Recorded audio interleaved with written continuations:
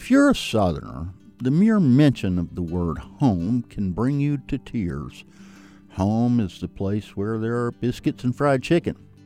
Home is the place where you became who you are. And home is the place where you are always, no matter what you have done, welcomed. Well, that's what home means if you're one of the lucky folks like me who got to grow up in a home like that. Home means something very different for many people, and I've been thinking about that a lot lately because June is Pride Month, a month of celebration for folks in the LGBTQ community.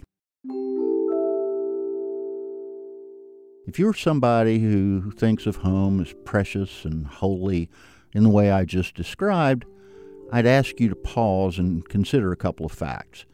The Trevor Project, a nonprofit that provides services for LGBTQ young people, did a study in 2021.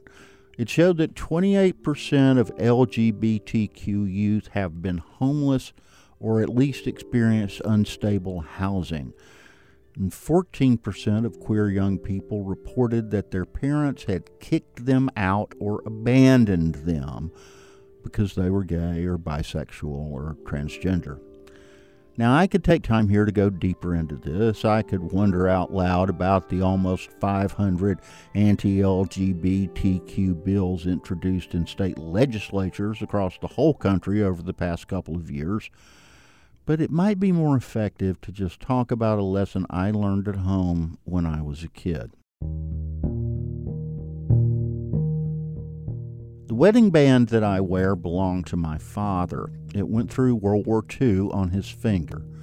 And I'll never forget the story Dad told me about the day his unit joined the forces that liberated Buchenwald, one of the Nazi concentration camps. He remembered breaking through a locked door of a wooden building and finding the ground floor filled with starving prisoners. And he remembered what they discovered upstairs.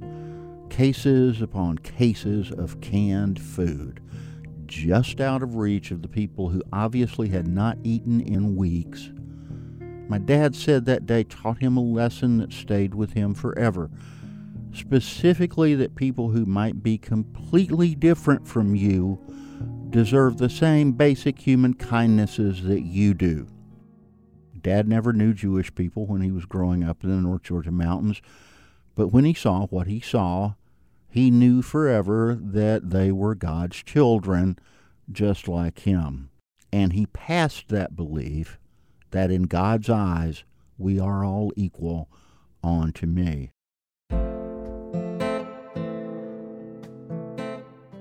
This Pride Month, I feel quite comfortable in my own very southern skin to just stick by that lesson my daddy taught me.